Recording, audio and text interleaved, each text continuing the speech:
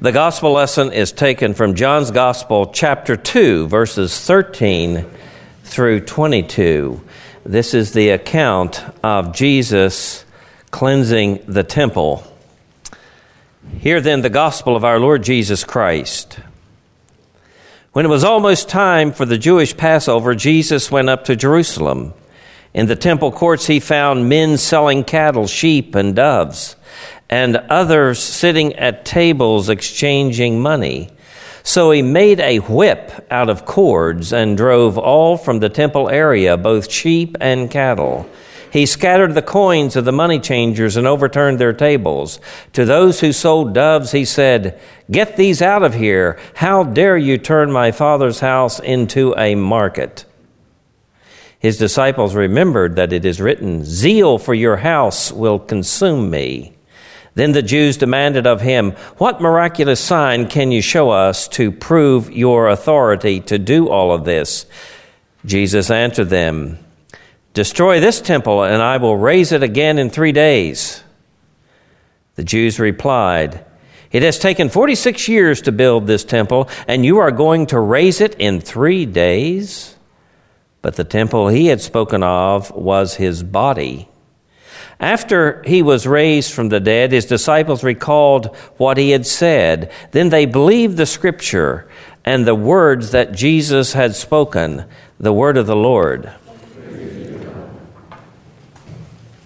Maybe some of you remember this name, Carol Channing.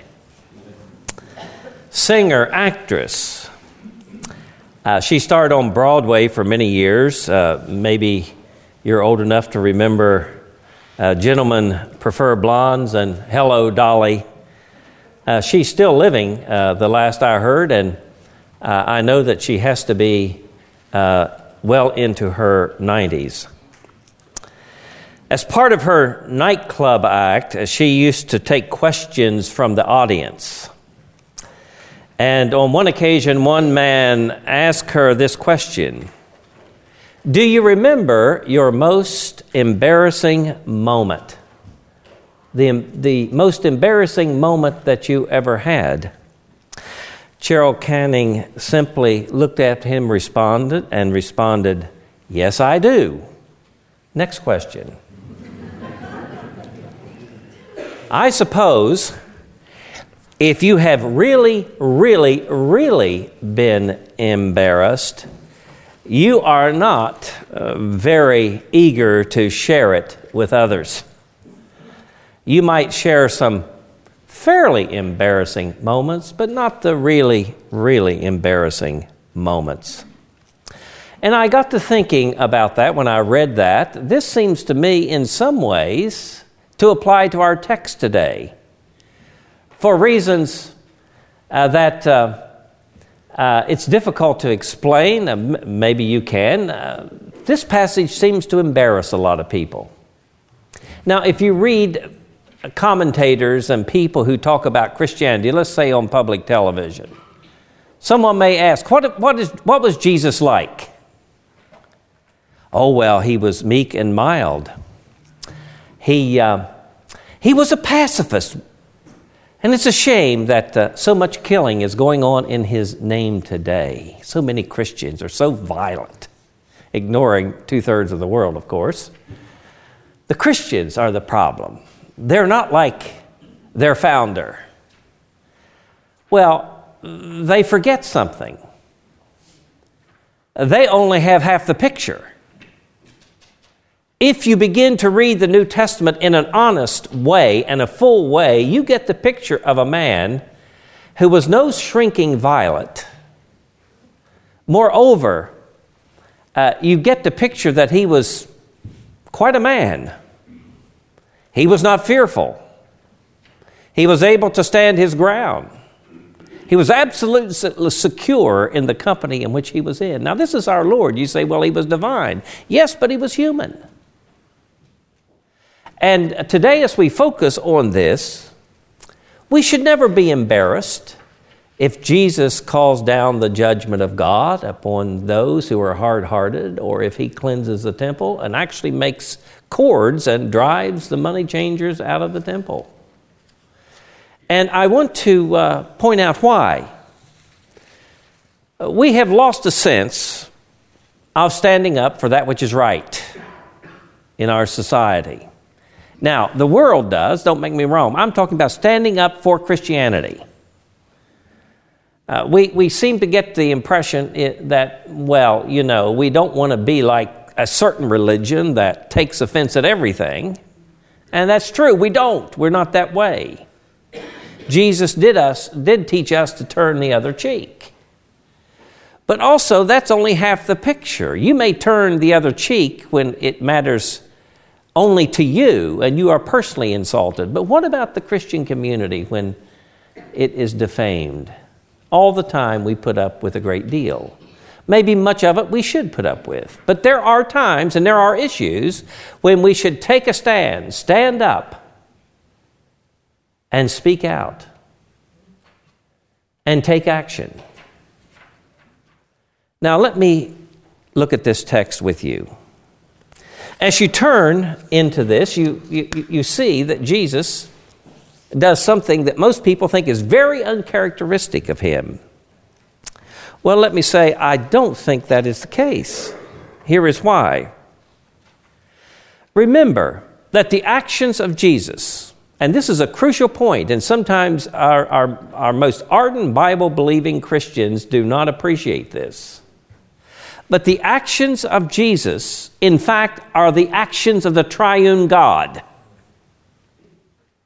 What he said and what he did reflects the character of God.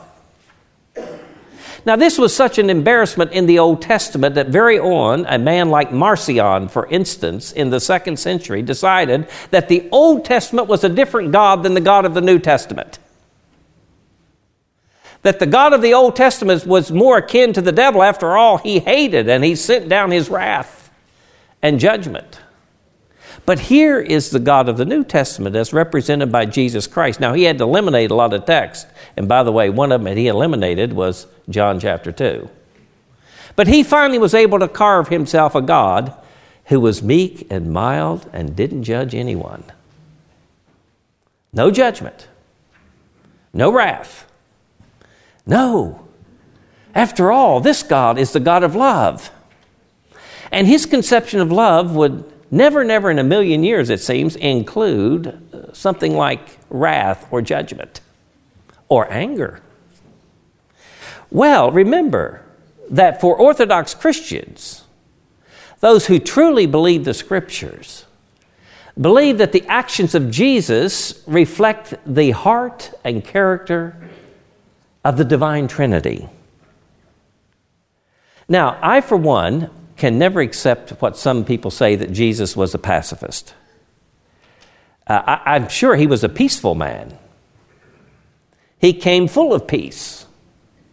No one exhibited in all of human history what shalom really means more than Jesus did. But I don't see him being a milk and toast and a pacifist. And there seems to be a consensus, even among biblical scholars, that Jesus was a kind of a pacifist. Now, Jesus really did teach us how to respond to things. You should not be overly concerned about personal insults, let me tell you. You should not be overly eager to defend yourself when it comes to people making charges against you. That is of no consequence. But there are times and there are issues when you have to stand up. Did not our forefathers stand up against slavery? Are we not now largely in the Christian community, particularly in evangelical circles, standing up against the culture of death? We absolutely, and I hope you are on board, oppose abortion, and we oppose infanticide. And those things which, of course, are an abomination to God. We seek justice, tempered with mercy. But there are things that we stand up against as Christians. We must stand up against certain things.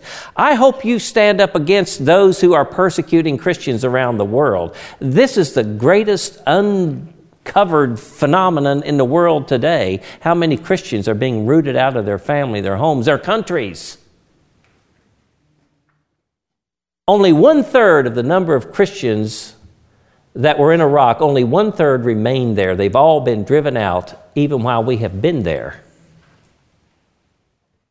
And it seems that we were not interested enough to protest to that government because we had other interests. It's an abomination what is going on in Egypt and many countries around the world, in North Korea. And we don't raise a voice. We have and must raise a voice when we see brothers and sisters suffering such indignity and abuse. We have to raise our voice concerning the encroaching state on religious liberty. It's a serious issue, much more serious than most people realize. We have got some things in the wind here that are very, very, very threatening. And you as a Christian citizen, our church is not going to be out in the forefront here as such, but you as a Christian citizen ought to take that seriously.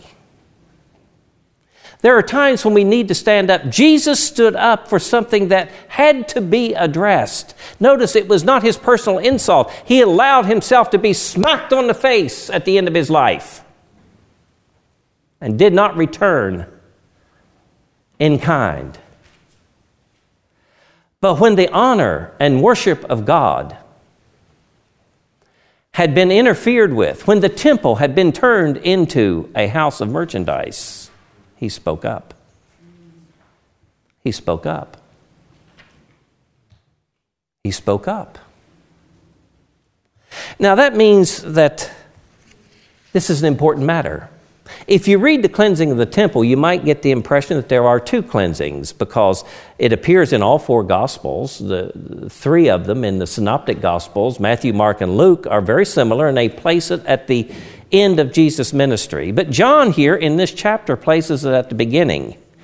Now, you can have one or two solutions to this. That is that there are two cleansings, and that seems to easily satisfy any so-called discrepancy. That Jesus did it at the beginning of his ministry and the end. Maybe he did.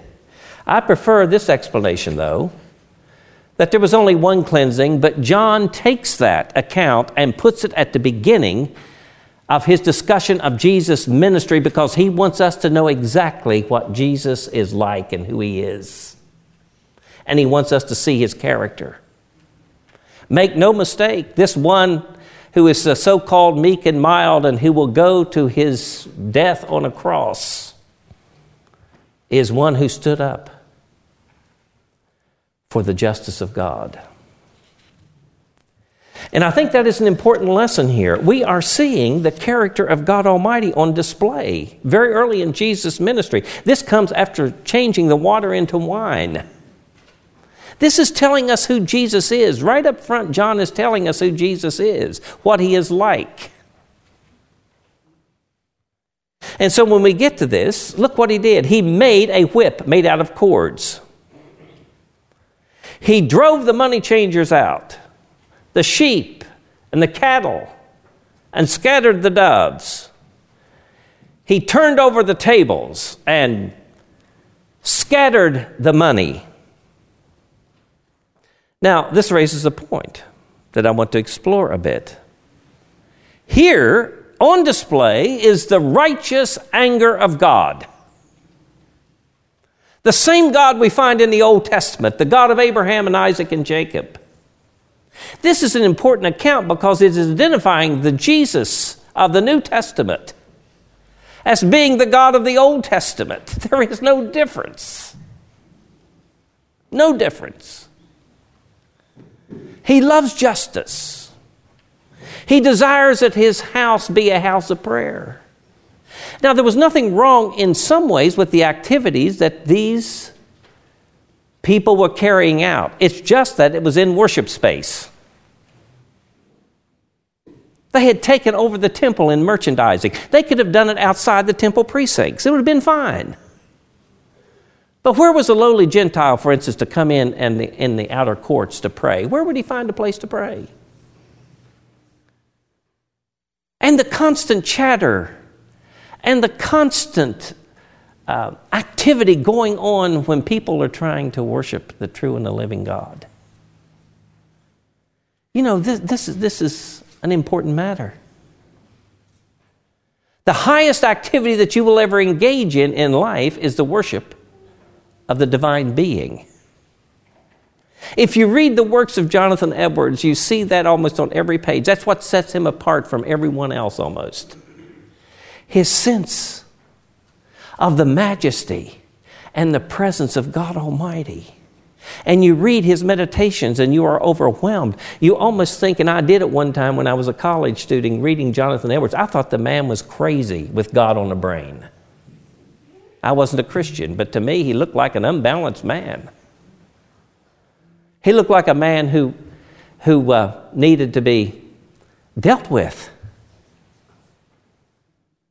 He didn't seem to be all there. He was God intoxicated. And it disturbed. I can remember the whole class, over 100 students in a freshman lecture class, and the teacher agreed with us. This man was not sane. Oh, how wrong we were. How wrong we were. He just understood the majesty and the glory of God and his claim upon his life. Your life is not your own, you know. You've been bought with a price. And he understood to glorify God in his body was his duty and privilege. Moreover, notice what he did when he drove them out of the temple. He not only depicts the righteous anger of God, but he's telling us something about God and his judgment. My friend, God does judge. I know that modern man does not really believe in the judgment of God, and a lot of Christians don't either. The mainline denominations are committing a grave sin against God, and they are emptying their pews because they've ceased to believe in a God who will actually take sin seriously and judge. You know, we've come to believe in some quarters not in the Father of our Lord Jesus Christ, but the grandfather of our Lord Jesus Christ, who is a sentimental old man sitting there who wouldn't judge a thing and put up with everything, and in some ways too weak to respond. But we are called to believe upon the Father of our Lord Jesus Christ. We're called upon to believe in him.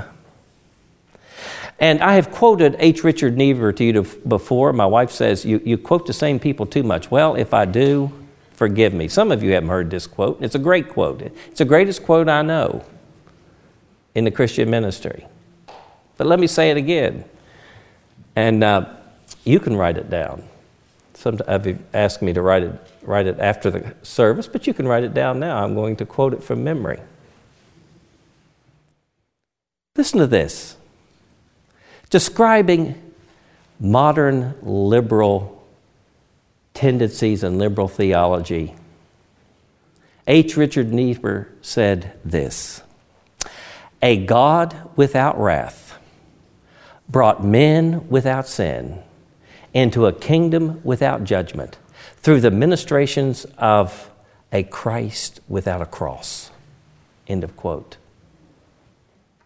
What has he just described? He's just described the modern Christian.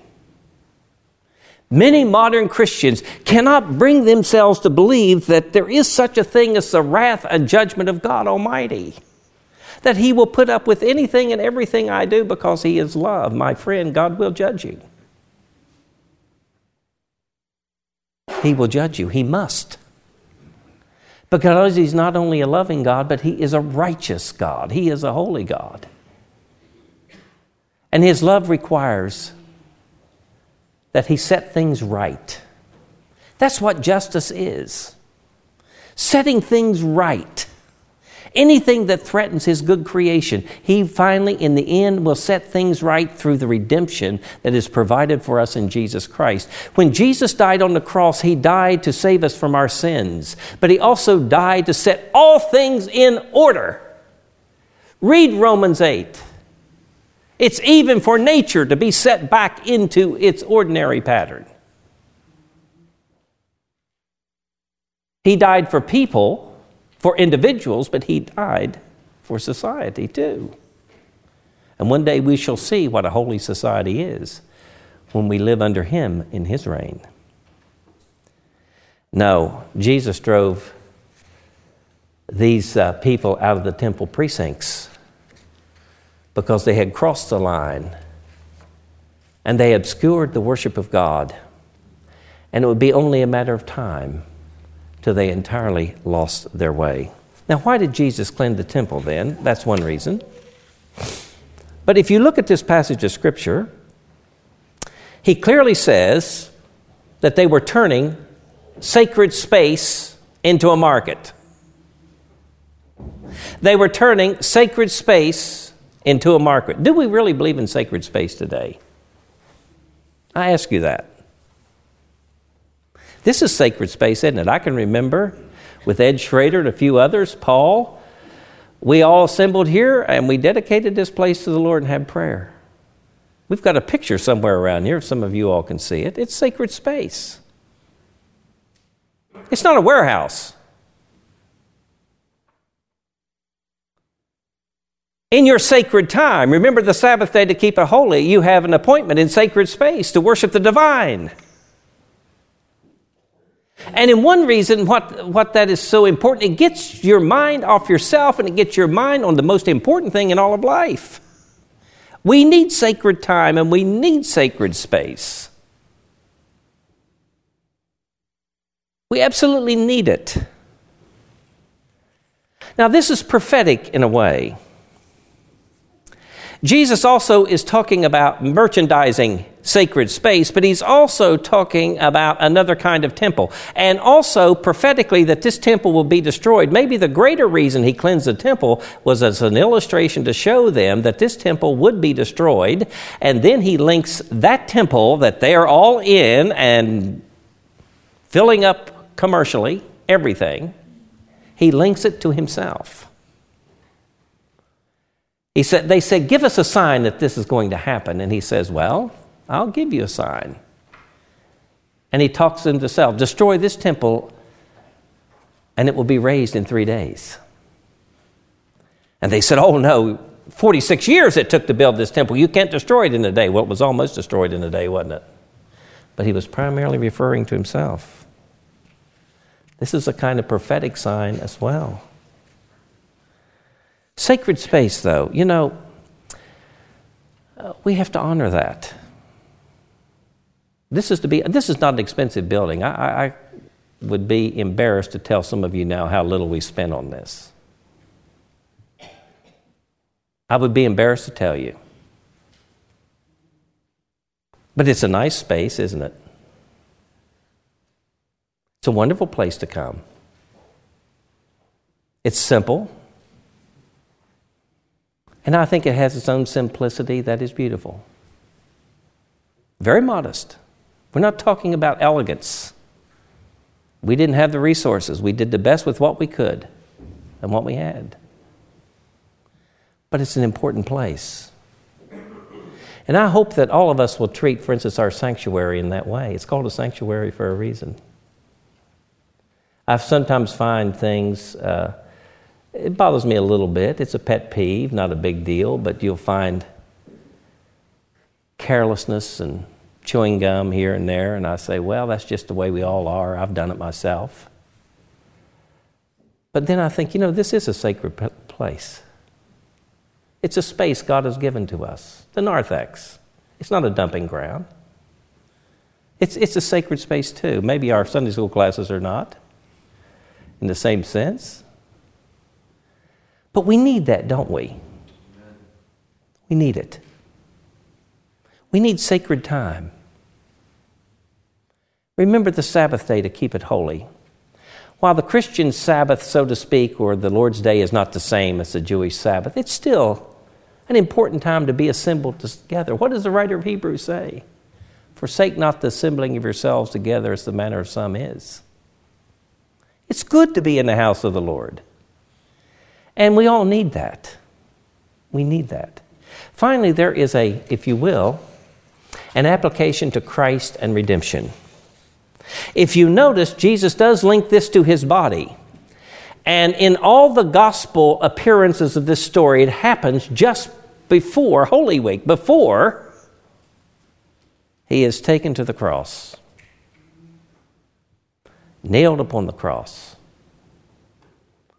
and suffers and dies for you and for me. He cleansed the temple. And when he cleansed the temple, he was being prophetic of his own death and resurrection. You know, I like this text that comes in this time of the year. We're looking forward to Easter, aren't we? This speaks at least to this as well, that we would indeed focus our mind upon that one who has redeemed us. He has given himself as a sign that God loves this world. Notice what the book of Romans says. God demonstrates his love toward us in this, that Christ died for us, according to the Scriptures. We get to the place sometimes where we think, no one cares for my soul. My friend, you cannot read the Gospels and say, no one cares for your soul.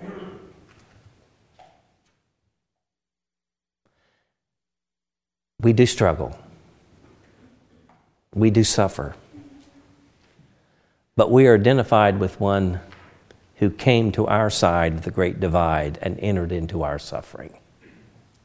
You know, there are lots of sophisticated arguments that people want to try to give when the question comes up, why does God allow suffering? Why does God allow me to suffer? Why do I have to go through this tremendous pain? Veil of tears. And the truth is, I don't know altogether. It is sometimes is an absolute mystery to me. But I do know this, that when I look at the cross, it begins to make sense. For that one, the Lord of glory, came into this world and subjected himself to awful misery and suffering and pain. And he felt it to a degree that you and I cannot, for he was infinite and innocent at the same time. Someone asked me recently, do you believe Mel Gibson's film of some years ago was over the top in the beating that Jesus took? And I said to the person, I really don't think so. I really don't think so. Notice how the world howled when he produced that movie. What was over the top is people's refusal to accept it. It is in the cross of Christ, says the hymn writer, I glory. And why does he glory? Because it is in that temple, the cross of Christ, that we are redeemed and have hope. My friend, God has set eternity in your heart. And he has set his love upon you. And I tell you truly, again, if you confess your sins, he is faithful and just to forgive you of your sins and to cleanse you from all unrighteousness. Did you notice the invitation today? Come unto me, all you who are weary and are carrying heavy burdens, and I will give you rest. Take up my yoke upon you and learn from me, for I am gentle and lowly in heart, and you will find rest for your souls. This is the temple of God, and through it we are saved. The body of Christ. Friends, this is the gospel. Do you hear it even when he drives out the money changers? Amen.